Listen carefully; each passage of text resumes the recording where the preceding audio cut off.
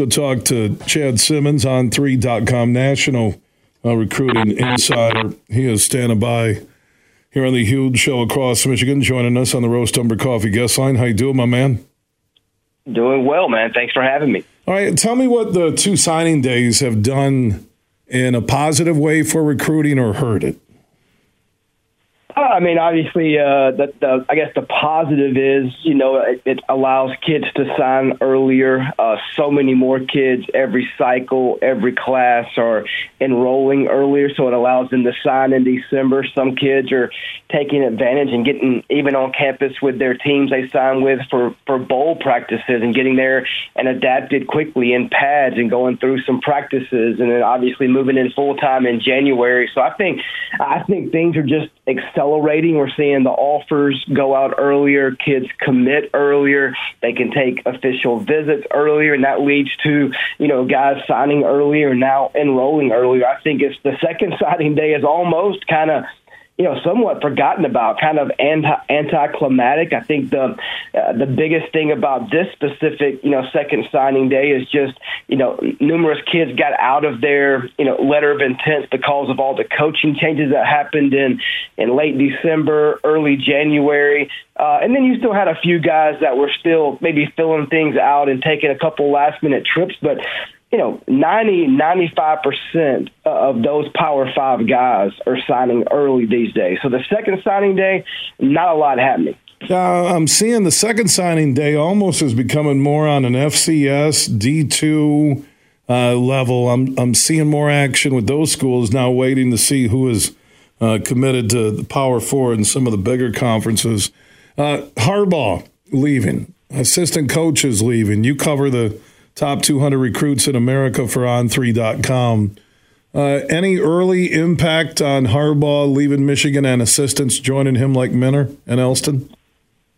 Yeah, I mean, I think right now, the majority still feel okay about what's going on with Sharon Moore, what coaches, as of right now look to be staying, in Ann Arbor. That there have been a few names, out there maybe that have been rumored to be at least, keeping their ear open or maybe not 100% locked into staying with Michigan. But right now, I think based on what I've heard from sources at Michigan and doing what I do on the recruiting side of things, think people seem to be fairly positive about what's still going on there under Sharon Moore, and things for the most part seem to be sticking together.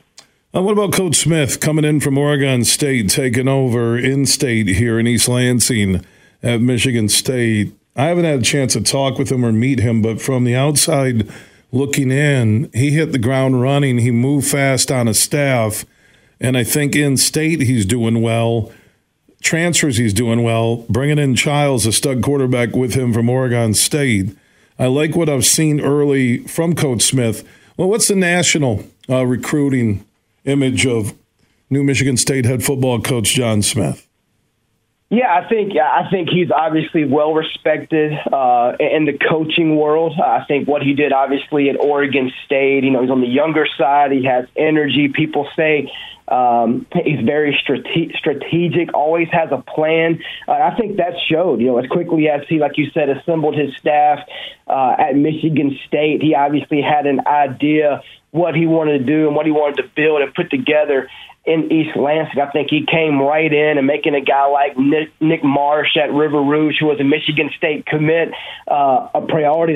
He was, definitely exploring his options when the coaching change was made with Mel Tucker there at Michigan State. And as soon as Smith came in, they got on the horn with him. His mom FaceTime. They had a plan, and I think that's been really well executed. And I think based on the returns, early on, I think we'll know a lot more this time next year. He gets that chance to put his first full class together in a full recruiting cycle, but the returns right now are pretty strong around Jonathan Smith and that staff.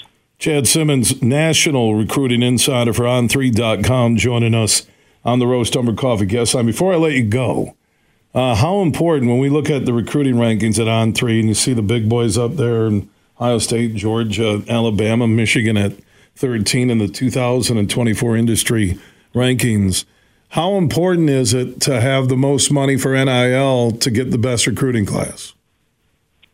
It's important. I think obviously, some schools are in this more than others. I think you look at even like those top three, Georgia, Bama, Ohio State. I wouldn't put those three as the biggest quote-unquote spenders in the NIL game. Now, I do think Ohio State stepped it up, specifically in the portal game with a guy like Caleb Downs and what they did in the portal. But I don't. When I talk about the high school side in recruiting, I think obviously Oregon is big, Miami's big, Texas is big. They finished 4, 5, and 6. But I think across the board, I think over the next couple of years, you're going to see, I think, this level out to an extent, and it really even has. But even I wouldn't put Georgia, Bama, Ohio State, like you said, the big boys in that top three, up there, and really who spends and who's going all in with the NIL. I think they're pretty balanced in what they pay their recruits and their players, but they're not known as, or at least talked about, amongst the biggest spenders right now in the NIL game. Chad Simmons, he knows recruiting, on3.com, National Insider, follow him there. Chad, thanks for the conversation here on signing day 2. Hey, thanks for having me, man. Have a blessed day.